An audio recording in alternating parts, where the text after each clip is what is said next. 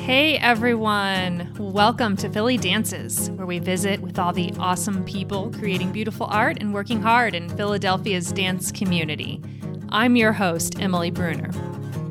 I was thinking the other day about communities, about how we live in this really big world, and we find ways to make it smaller by joining up with people around us. We form countries, we form cities, we form neighborhoods, schools, and even smaller than that, we form families and groups of friends. And we find people who like some of the same things that we like. And together, we're able to make these really great small communities of which we can all feel like we belong.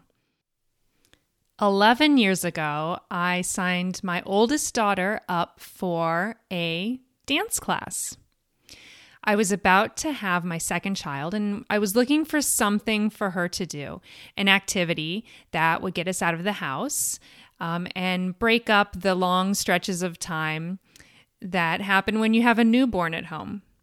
So I signed her up for a dance class, and I had no idea at the time that that would be the first step for me and my family to become members of this amazing dance community here in the suburbs of Philadelphia. Sometimes people ask me if I am a dancer or if I was a dancer, and I absolutely was not ever a dancer when I was younger growing up. I never learned to do a cartwheel. I was never even flexible enough to be able to touch my toes while I'm standing up. So unfortunately, I was never able to experience what it was like to be a young dancer in the community. But ever since I signed my daughter up for that very first dance class, I've become a dance mom, a dance fan, and also a dance photographer. And I really want to learn more. I want to meet people. I want to meet everybody who is a part of this dance community here in Philadelphia. The people on stage, the people backstage, the people teaching in studios, the people working in stores and in offices. I want to hear everyone's stories, and I want to bring those stories to you too. I want to hear your stories.